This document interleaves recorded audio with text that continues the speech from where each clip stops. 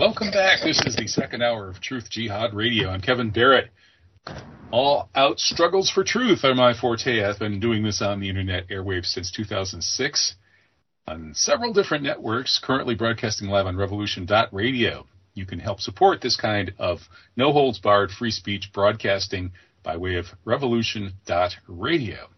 And my own stuff is available through truthjihad.com. I also publish at the Crescent International, Veterans Today, American Free Press, and the UNS Review, unz.com. And we're going to talk about that a little bit today with Apollonian, who's a commenter over at UNS, or he has been, and Brian Ruhe, who is a fellow radio host here at Revolution Radio. He's on Tuesdays, 6 to 8 p.m. I forget which time zone that is. Tuesday evenings, anyway. And he may be the world's leading Buddhist Nazi ufologist. I'm just kidding. But no, seriously, Brian has got some very interesting views that he's not afraid to express forthrightly, and he takes all kinds of flack for it. So rather than giving him flack, I would rather hear what he has to say. And likewise with Apollonian. So let's get going here. Hey, Brian, how are you? I'm doing good, Kevin. Great to hear you again. Can you hear me all right? Yeah, good to have you back. All right, it's been a while. Yeah, it's been years since we're on each other's shows, so it's nice to be back. Yeah, time flies when you're having a great time during a COVID pandemic.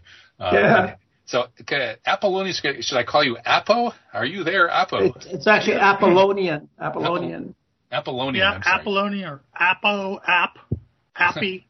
Yeah, Apo isn't Apo the store owner in The Simpsons? No, that's Apu. Okay. So Apo, I'll just call you Apo. Sure, okay. All right. So I'm not even sure where to start. I know that this whole thing got started when you emailed me and had very strong feelings about Satanism, the economist Michael Hudson, and the UNS Review's editor and publisher Ron Unz. And I don't know where to start. Satanism, I suppose. Satanism would be a good place because Brian has his very interesting religious background, so he'll, I'm sure, have a different view. So Apo, tell us about Satanism. Okay, well, Satanism is, when you analyze it, it's extreme subjectivism, if you want to be a technical philosophical. Okay, but as we know from, just like regular religion, Satan thought he was God, see? And, so he thinks he's God, and what he says is what's true, and reality is what he makes it out to be, right? Satanism is pretending that you're God, and you create reality, and whatever you say is what the truth is. Okay, and so that is actually what the Jews say, beginning with the Torah, right? The Torah is the first 5 books of the Old Testament. All right, and so the Jews, according to their oral law tradition, they say that the Torah means nothing but what the rabbis say it means. It's like communism, and then all the Jews collect. How's it like communism? Well, the Torah means only what the top, the rabbis say it means. Right, okay, how is that like communism? Well, communism is, it's like democratic socialism. It means that when, the Politburo at the top, the leaders at the top say, what has to be and what we should all do, well, everybody else goes along because Apple, let me give you a different perspective on that. I agree with you, actually, about Satanism. Your definition, I thought, was pretty lucid. But communism, I think, it may have some satanic elements, but basically the outlook of communism is what's called dialectical materialism. And belief in materialism is that they believe that there's this material reality that is foremost, and that what human beings think about it is only secondary. So it's actually, you're not creating reality if you're a communist. On the contrary, you're saying that all the other human beings with all these other beliefs, ideologies, and religions kind of think that they're creating a reality, but the fact is that it's actually the material world, and then the material relations of production that grow out of that material world that determine the way they think and stuff. So there's really very little free thought or ability to create your own anything in communism. Okay. Well, hey, I like that definition. Thank you, Kevin. I've never heard that before. It makes sense. Well, I mean, just go read your Marx. It's right there. Yeah. Well, Marx, he was, as I understand, from what I've read about Marx, he was quite a Satanist himself. And so what I was talking about was, what they call democratic socialism, wherein the communists can have their individual opinions on things, but when the communist leaders and the top communists all get together and they figure out what has to be done, well, all the other the other communists, well, they go along with it. That's a kind of a extreme authoritarianism, top-down governance, right? Taken to an extreme.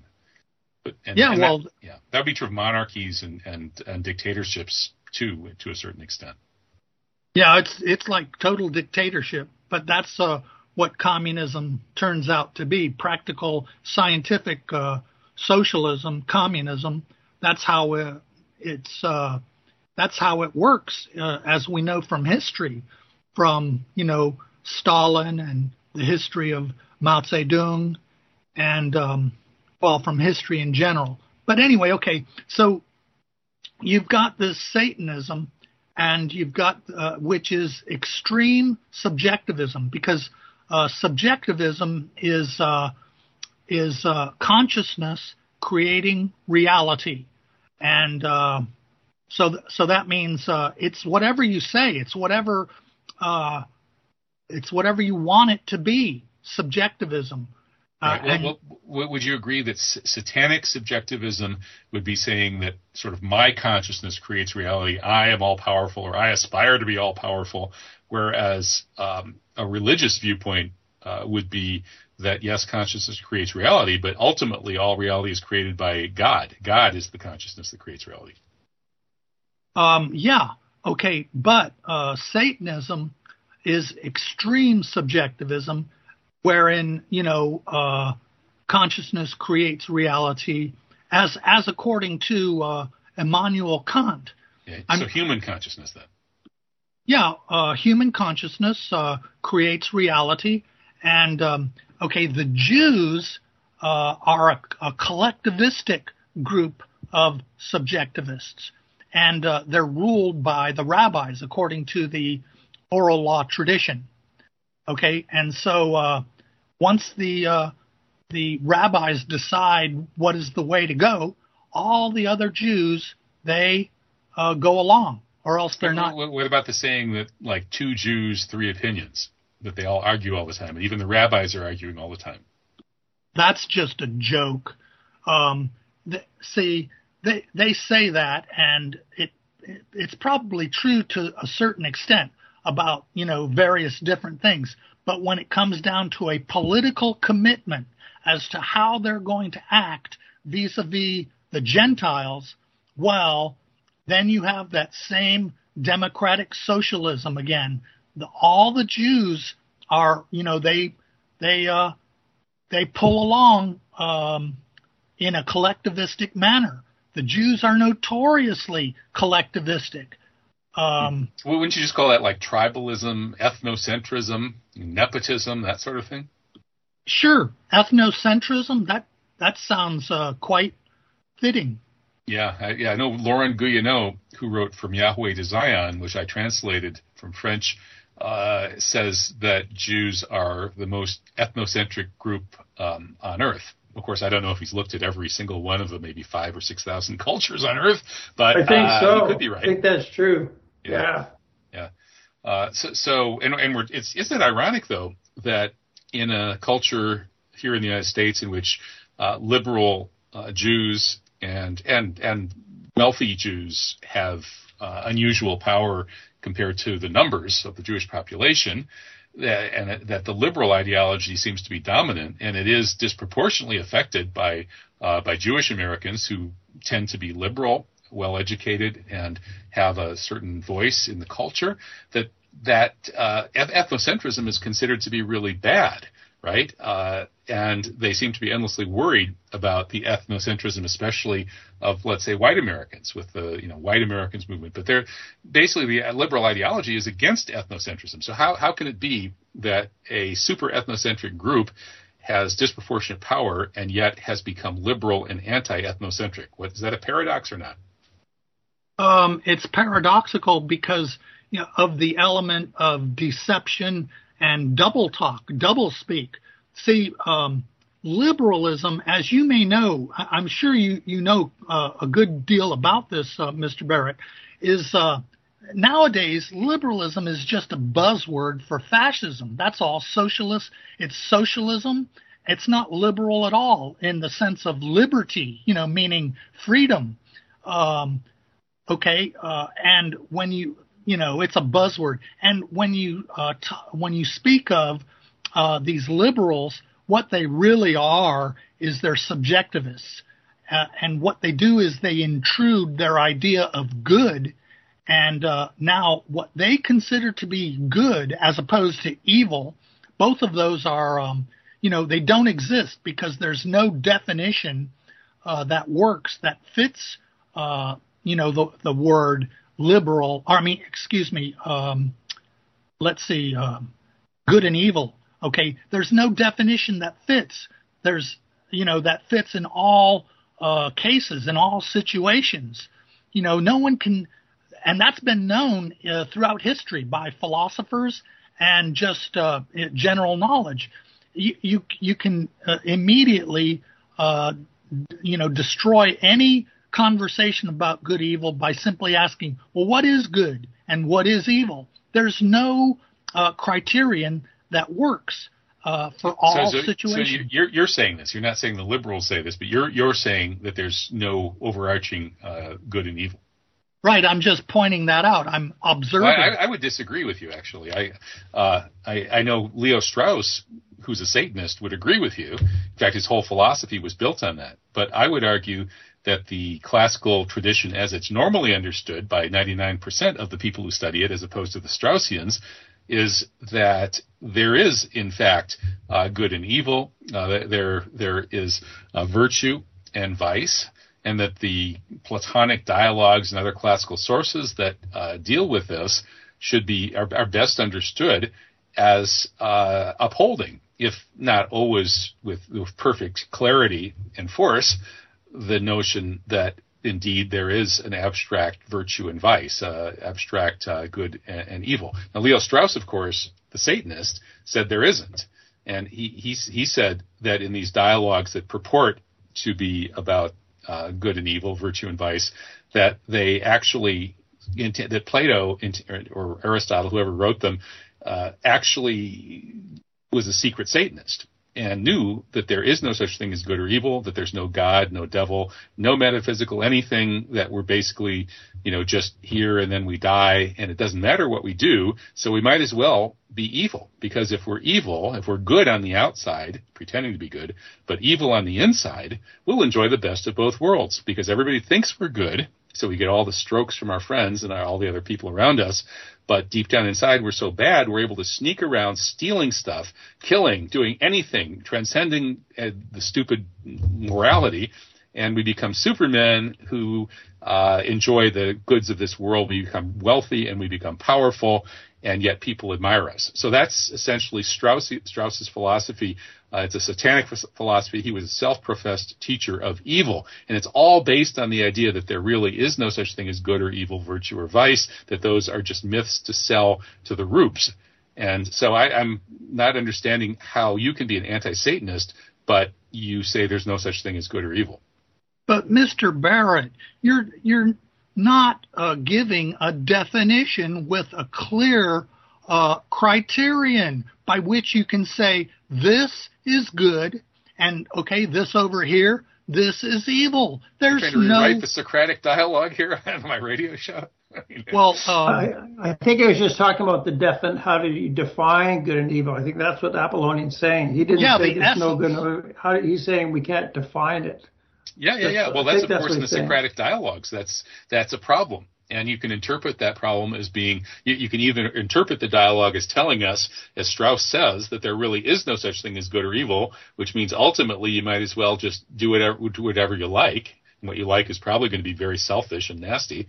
That's one interpretation. And then the other interpretation, which almost the whole Western tradition takes, is that in fact this, in the Socratic dialogue, that's sort of poking at this notion of good and evil, that actually Socrates is disabusing those people who have a too simplistic vision of it into a more comprehensive vision of the larger good and evil. And ultimately, there's an abstract Platonic ideal of good, an abstract Platonic ideal of evil, just as there's a God who is the ultimate good. But if there is an abstract ideal, what is it? What is the essence of it? What is the actual specific criterion for it? You're not saying it, Mr. Barrett. You're just talking around it. That's all you're doing. You're asserting that it exists, but you're not saying what it is. You see? Yes. That's the point that comes out in these Socratic dialogues. And to my mind, actually, I think that the actual experience of pure goodness, which is God, is something that only mystics can experience. Now, we're all mystics, just like we're all a little bit psychic. All of us have precognitive dreams.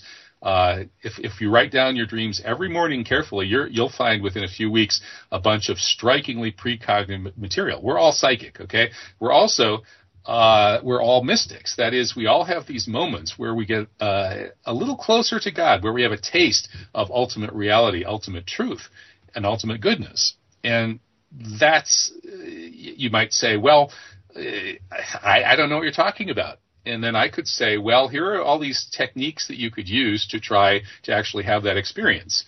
You could do Salat, the Muslim 5 times daily prayer, and try to just focus on God totally while you're doing it. Or you could do a different meditative tradition. And ultimately, if you do these things assiduously, you actually will experience what ultimate goodness is, to some extent anyway. Okay, well, you just continue to talk around it, and you don't give the essence. You don't give a clear criterion. See, and, okay, so you see the problem is that this idea of good remains subjective. You could say, one thing, but how can you prove that?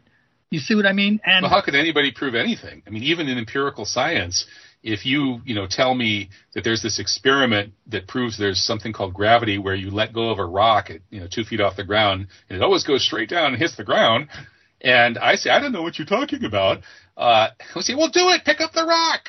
And I refuse to pick up the rock. Or, if you're Galileo and you tell me to look at the moons of Jupiter through the telescope and I refuse to pick up the telescope, I'm not going to see the moons of Jupiter and I'm not going to understand gravity. Likewise, if you're not going to do the meditation, you're not going to understand God and the good. It's that simple. Okay, look, you asked the question, how do you prove something in empirical science? Okay, and the way you prove things is, for what you're proving is a theory, is something in the abstract. And the way it is proven is by observation, by means of the senses. That's what proof consists of in empirical science. If you say, it's daylight outside, well, you walk outside and you see the sun shining. Or if you say the sun is shining, well, you walk outside and you see the daylight and you see the sun shining. Okay? The abstract is demonstrated by the sense perception. That's how Aristotle originally described it. That's the scientific. Yeah, that's the rational empirical scientific method. You're right. Okay. And I would agree that method will not find the good, which is why that method has extreme limitations, and it's only one useful tool. It's not even the most useful tool. The meditation prayer I was describing to you is a much more useful tool for finding truth than the scientific empirical method is.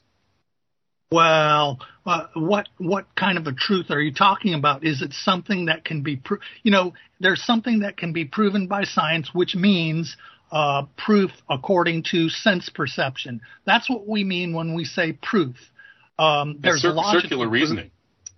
You're saying proof is what I say it is, and what I say it is proof. And yeah, you're right, it is. But there's other stuff out there that is outside of that whole realm.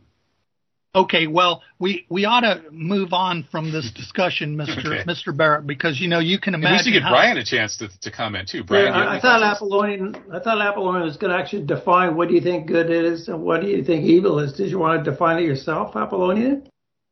Oh no, Brian, because there is no good or evil, because there's no criterion that I could use to persuade you. Okay, I see. Good is what I want. Good is you doing as I tell you to do. Then you're good. That's what it means when the moms and dads say that their children are good boys and bad boys, good girls and bad girls, because they're obedient. They do what they're told. See, that's what it means. Look, my dog went and excremented on the living room rug. That's a bad dog because my cat. He's a bad cat. I got a bad cat. Yeah. Well, we all know that in ordinary language, the words good, bad, evil, and so on are used subjectively. I wouldn't try to argue against that. As an empirical truth, you're right. That's how these words are often used. But that doesn't mean that there isn't such a thing as actual reality of ultimate good, ultimate evil. And it doesn't doesn't mean that the fact that when some people say, oh, this is good or this is bad, they're wrong. That is, there is an actual objective truth of what's good and what isn't. And when people use these words subjectively, sometimes they're right and sometimes they aren't. Well, it's always subjective. If I say that this is good, and which we often do, I use that, in practical everyday conversation. This is good. Well, that's bad, but it's because I understand, that we're sharing a similar or the very same premise, upon which now we're arguing, right? And okay, we can agree that murder is bad. Why? Well, because it destroys the society, and the society is what we both want to preserve, right? A rational, peaceful type of a society, right? Well, so I think there's a much deeper reason why murder is bad, and yes, but that's subjective. No, I think you'll learn more about the objective reason why murder is bad by reading Dostoevsky's Crime and Punishment and maybe the Brothers Karamazov than you will from any empirical, rational sources. Anyway, Mr. Barrett, Christianity holds that, things are determined that is, at least insofar as our sinful natures, right? We're self-interested. That's the way God made us. There's nothing that can change it. And that's why we're sinners. We can't change it? Well, how did the saints change it then? They didn't. They were just honest, and that's why they're called saints. Because they were honest about it, they were very careful as to how they acted, regarding it, right? And so they were honest about it. That's why we say people are good, because they're honest. And they're honest because they think that's the best way to conduct yourself. That's the best understanding of self-interest and self-interest vis-a-vis social conduct, social relations. If we were all honest, well, gosh, we'd all get along a lot better.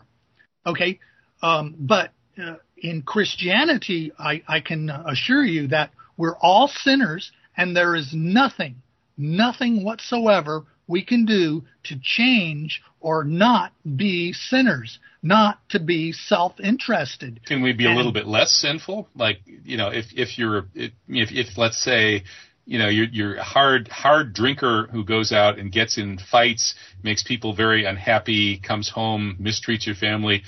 Is it possible you could maybe curtail a little bit of that sinning? Sure, but that doesn't mean you're good, and it doesn't mean you're less evil. Because those are meaningless. They're subjective. There's no clear criterion that, makes any sense. That gives so Apo, are you a Christian? Yes, of course. Okay. Interesting. So what are you from a particular school of thought? Well, I'm just a basic Christian following from the text of the New Testament. And, Christ is explicitly understood as truth itself.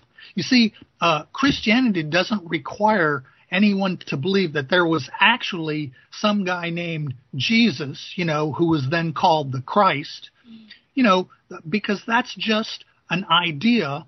And Jesus himself, the character, is just a placeholder. He's a personality of literature. And that's what, New I Testament. think so. I agree with that. I don't think he historically existed according to the evidence. Yeah, and he doesn't have to have existed. You see, it's still effective, magnificent, outstanding literature all by itself.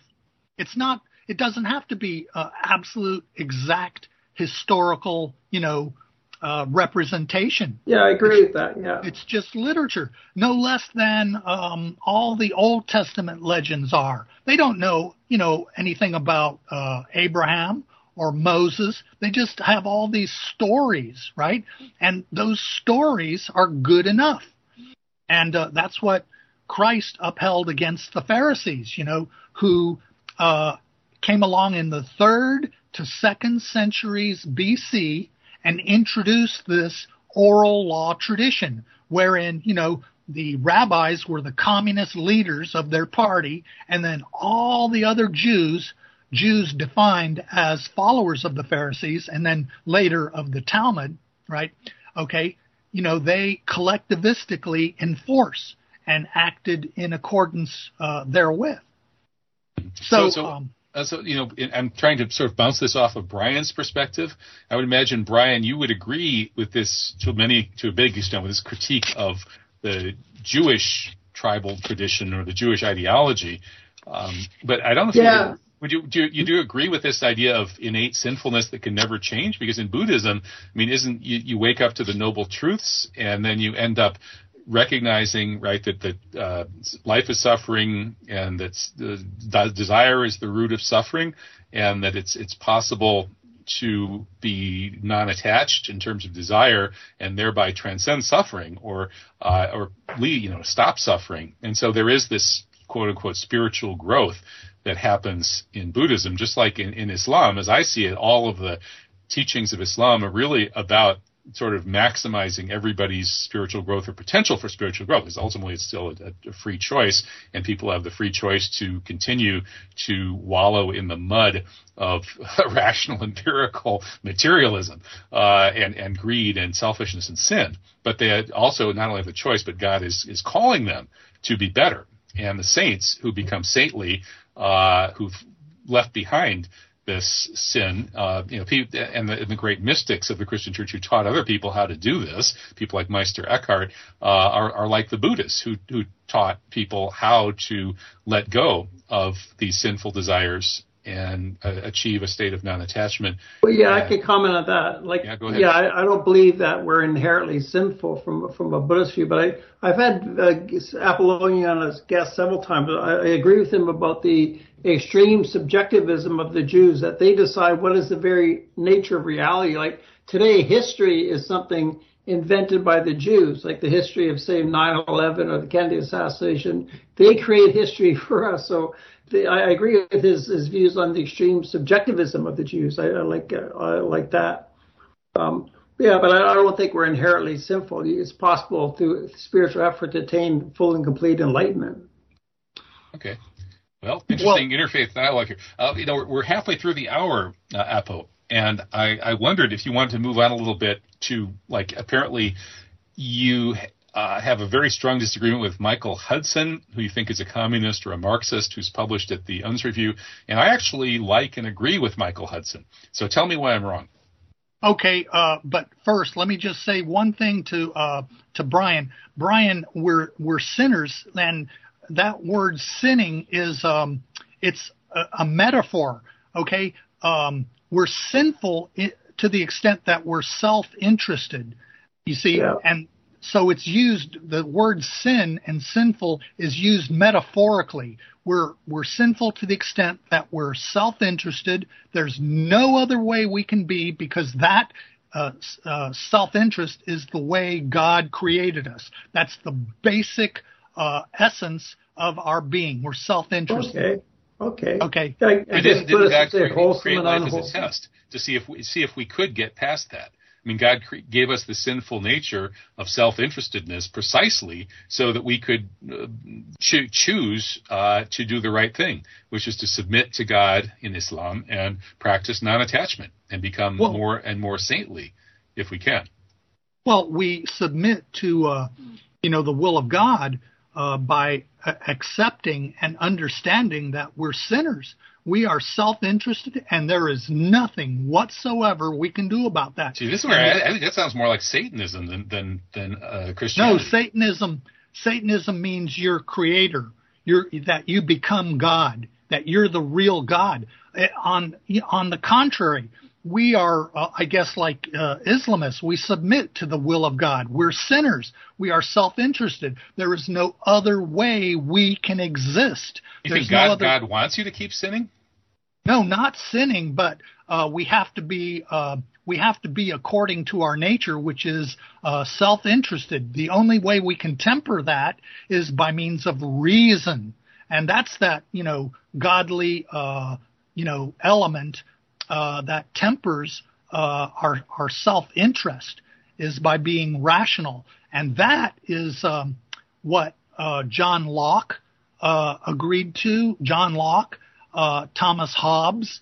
The only way we can temper our self-interest is by means of reason, and thus achieve a rational egoism, as I think Locke explicitly made it. We can be rational, as rational as possible. And so I just wanted to make that note for Brian about sinfulness and what sin actually really means. Okay. Well, Brian, did you have something to say? No, we can carry on. Okay, so getting to this question of Michael Hudson, because I think you first contacted me, Apo, around some UNS review comment battles, and you really didn't like the work of Michael Hudson, and I do. And for me, Michael Hudson's work is very much in line with my both rational analysis of how the world works and my religious understanding, which of course also is in line with rational analysis. So that's how I got to my religious understanding. And the basic notion of usury, or riba, we call it in Islam, is crucial to understanding the test that we're undergoing in terms of our economic behavior. Everything in life is a divine test, and God is basically challenging us to either be sinful, that is to just say, to not struggle against our sinfulness, or to actually work against the sinfulness and practice non-attachment and ultimately become better people. That's what we're here for, is to undergo that test. And so the greed that we all feel, all of us would love to get something for nothing. And that's what usury is. It's using money to make money without actually having to produce anything for it.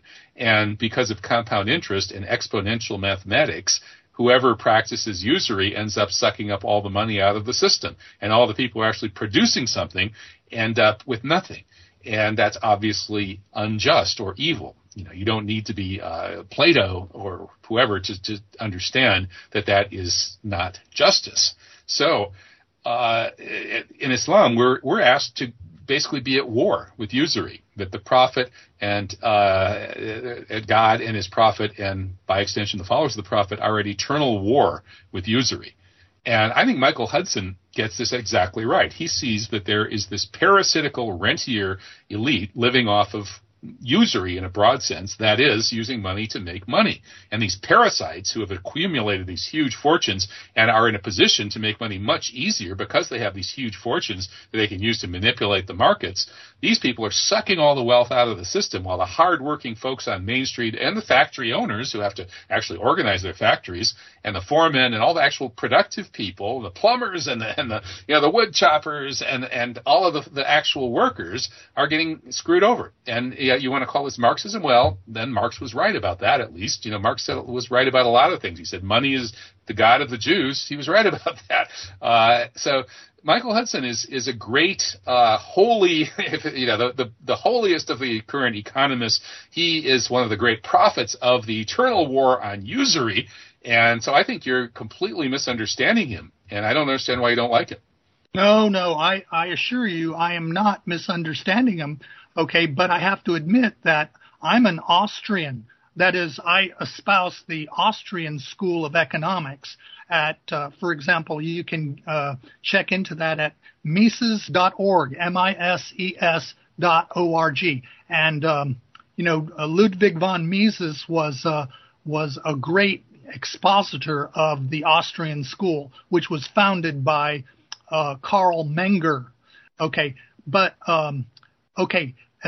so from that point of view, I assure you, Mr. Barrett, Hudson is much, much more of a Keynesian or a socialist. I mean, he advocates active government intervention into the economy. Okay. He espouses the central bank of issue. He, the U.S. Federal Reserve, which is legalized counterfeiting, which issues currency, which, has legal tender status, which means people have to accept this currency. They can pay debts, by means of this currency. But the problem is, this currency is infinite in quantity. And so that it generates inflation. The more currency that is issued from the central bank makes all of the currency that's already in circulation, makes it worth less. You see? Yes, I agree with all that, but quick question. How does the Austrian School of Economics deal with the problem of usury and the exponential mathematics that dictates that those with money, if they are allowed to use money to make money, suck all the money out of the system in an utterly parasitical way and completely destroy and bankrupt the 99% of hardworking people who are actually producing something? Okay, well, Mr. Barrett, you're absolutely correct. You're absolutely right with your basic observation. But what you're not, considering is that there's a way you can treat that. See, in the first place, people need to make loans. Okay, if it just simply on an individual basis, just between you and me. All right, if I come up and ask you, well, gosh, Mr. Barrett, I need $5. Can you lend me $5? And you say, sure, but you have to pay me back, whatever, a certain percentage. And may God strike me down if I would ever do such a thing.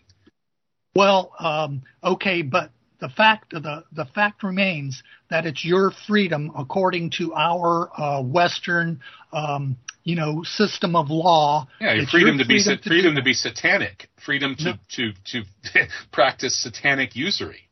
No, I'm commanded by God to go to war with you if you do that. Okay, what you're not thinking of is that there's such thing as bankruptcy laws. You see, that's how the Jews, got in. They would, practice this usury, but there's a certain point at which, it has to stop. There's limits to it by law, which we call bankruptcy laws. After a certain point, you owe, what you borrowed, but aside from, a little penalty fee on top of that, no more. You see, that's what bankruptcy laws. See, there's a problem here, which Hudson obviously would, let's say we bring Hudson on right now, and he's been on the show, by the way, he would say that what you're missing, Apo, is that the wealthy group that is essentially using their money to make money and sucking all the wealth out of the system, that group, they will set up bankruptcy laws, but then those laws will always be set up to maintain the tendency to suck all the wealth out of the system by means of usury or rents. That is, charging money for something when you're not producing anything. And they will continue. So there's no way that you're ever going to have bankruptcy laws that are going to remotely be an obstacle in the path of this rentier usury elite sucking all the value out of the system. Well, but history utterly destroys that. Loans, banking and loans, they've worked. They've worked since the Italian Renaissance and, the banking that arose during that time. There were problems there, too. It's just that you got to realize that at a certain point, the bankruptcy law clicks in and, there's a limit put to whatever penalty you may owe in addition to, what you've borrowed. See, that's all. What the Jews did was they partnered with the medieval monarchs to extract money from the people. Okay, the Jews got it from the people, and then the monarchs, they got it from the Jews. And for a good while, they kept these Jews in check. But, with the French Revolution, well, actually, with the Reformation, the Jews were able to exploit the, strife between the Roman Catholics and the Protestants. And that's when they started getting strong. And that eventuated to the French Revolution, where Jews, achieved legal, what was the word? Emancipation. And now they had rights just like everyone else, that everyone else had to respect. And that's when their usury just, it just got out of hand, as you describe. And the Jews have ruled ever since, the French Revolution. And even before that, they were exploiting the strife between the Western European Gentiles, Catholic versus Protestant. Well, let's fast forward to today. And I think Michael Hudson is on the side of those, including myself, who would argue that the geopolitical conflict that we're seeing right now that's about to break into a possible World War III essentially pits a Western rentier, usury, bankster elite, and frankly, I don't care how many of them are Jews and how many aren't, that usurious Western elite is trying to conquer the world and impose its rule on the world through its neoliberalism, which will essentially funnel all of the wealth of the world into their coffers. And they are at war with a bunch of nations, the three most important being Russia, China, and Iran, that have strong enough central governments to keep their billionaire parasite bankster financiers in check. And indeed, that's the crime of Putin, is that he got the oligarchs under control, jailed some, exiled others, may have killed a few. Likewise, the crime of the Chinese is that they keep their oligarchs on a very short leash. They will behead, or they will execute their oligarchs if they are corrupt. And here in the U.S., of course, that's impossible. The oligarchs run everything. They own the entire system. They own the entire government. And in Iran, same thing. There's the supreme leader in that branch of the Iranian government, the religious side, that will not allow the billionaire oligarchs to essentially buy up all political power. So what we have is a clash between one system, the U.S. Western system, that allows oligarchs to just snap up all of the political power and exercise complete control of the entire society with no checks and balances whatsoever, because they own the government. They own the mechanism of organized force. These other countries have a mechanism of organized force that keeps the oligarchs in check. So that's the war we're seeing right now. And as I see it, the oligarch side is Antichrist, and the other side is essentially the part of humanity that opposes Antichrist. Well, I don't disagree with you, Mr. Barrett, in general. Okay, I think you're right. On the one hand, you have the central bankers, and then on the other hand, you have all of those who resist, and that's most of the people.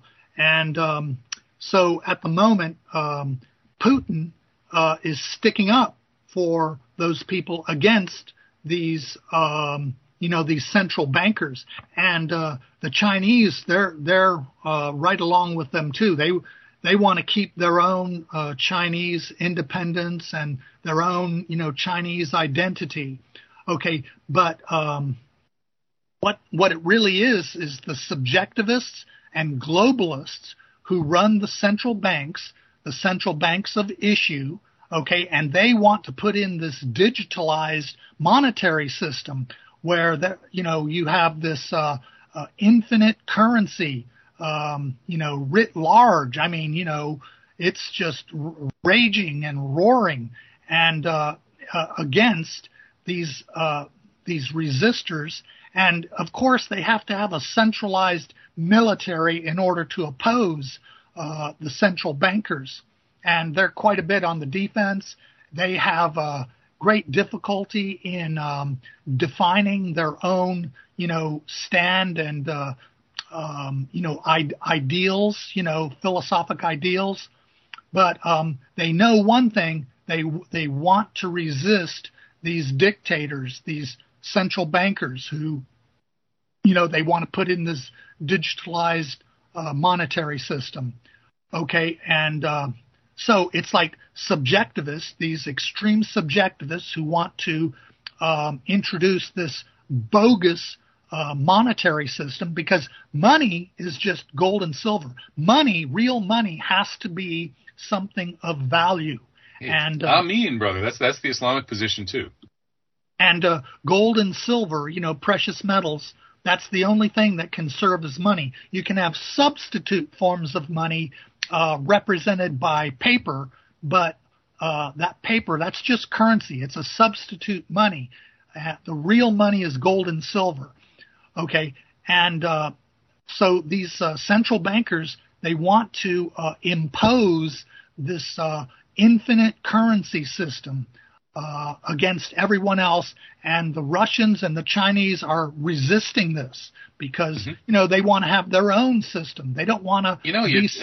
I agree with a lot of that, and I don't think Michael Hudson would really disagree that much with it either. Although he would have, I'm sure he would disagree with the gold and silver part. But rather than having a big fight with him, you should recognize that you're mostly, if not entirely, on the same side. You certainly are closer to his position than to the Western establishment position. Well, Brian, I'm curious, how do you think the UFO issue fits into all this? Okay, Apo and I actually have a lot in common in our view of this New World Order threatened takeover by these central bankster, financier, usury creeps. So are the UFOs going to save us, or are the UFOs on the side of the banksters? Are there some on each side? What does the UFO issue have to do with this? Well, I can comment on that, but this is Apollonian's first time, so I'm quite happy to let him talk. I've done many shows before. Well, I would say there's good aliens and bad aliens. My view on Satanism is that there's actual sacrifices, like blood sacrifices and baby sacrifices, to reptilian aliens, and there's an economic exchange. They want the blood, they want the lives in exchange for power to the worldly elite. And I think there are good aliens. I think there's a Federation of Planets with the gray aliens at the front that are working for human advancement behind the scenes. The Greys are the good guys?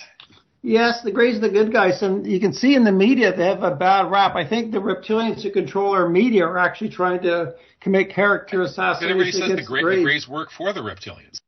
Well, I'd say that's not true. I think there's a small percentage, like the reptilians might manufacture some Greys, and even people like Susie Hansen, who's been with the Greys her lives, were told that by the Greys there is an interloper species of Greys.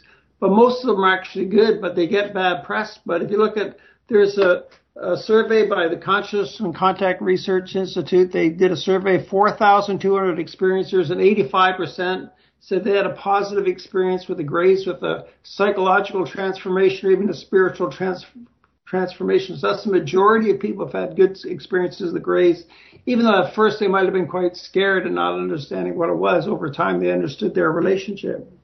Were they being kidnapped and like messed with or operated on or whatever, or not? Because I mean, I had on the show David Jacobs, who wrote the book The Threat, who claims that everybody who gets hypnotized and remembers an abduction, whether or not they've ever heard any of this stuff before, they all tell the same story, which is basically being kidnapped. And he says, if they're kidnapping us, they can't be good. Well, I'd say he's biased. Like many of them had good experiences. Men actually state that David Jacobs misrepresented them, that he's basically negative in the thing and doesn't really look at the good side. But many of those people that he experienced were asked, if you could stop this relationship, would you? And over 80% said no. So I think him and Bud Hopkins. Stockholm syndrome, cosmic Stockholm syndrome. Well, people have had good experiences for, like, Jeff Selva here in Vancouver. He's just recently published a book, and Susie Hanson's quite well known with the book, The Dual Soul Connection. Had good experiences throughout their lives, and their experience has been corroborated by others. It seems to be quite a consistent experience. But they are taken on craft, and eggs are taken from women and sperm from men. But it's part of a larger program of creating hybrids, and they want to create a more humanity 2.0, like Homo sapiens sapiens. I think the evidence is they're going to be replaced with a superior human with quantum dimensional consciousness, telepathy, more of a spiritual focus on life, more of the qualities of the gray aliens in human form. This program has been underway for about over 100 years, and the governments are very familiar with this, and they don't want to talk about it and it's probably better that they don't. Like humanity cannot handle the truth, so I actually agree with the government's slow disclosure. Like it would threaten major religions like the Abrahamic religions. No, it certainly wouldn't threaten Islam. I've done shows on that with Zeshan Shabazz and others about God is Lord of the worlds, plural, right? I mean, there's Islam accepts ETs. That's right. You're right. Yeah, Islam accepts it. That's true. Yeah. So it's not a problem with us. If they have to have an excuse to keep it secret, don't use that. So Apollonian, what do you think of this UFO stuff you're hearing from Brian? Well, I would like to get into Ron Unz as. Oh, you want to yell at Ron Unz during the last week? Go for it. Okay. Well, Mr. Barrett, as you know, the United States is dominated by these central bankers, and so Unz, and we call them globalists. Like if you've heard, Alex Jones is having a heck of a time defending these suits against him by these globalists who are trying to, they're trying to silence him, like they're trying to silence all their opposition, like they're doing it with Julian Assange, right?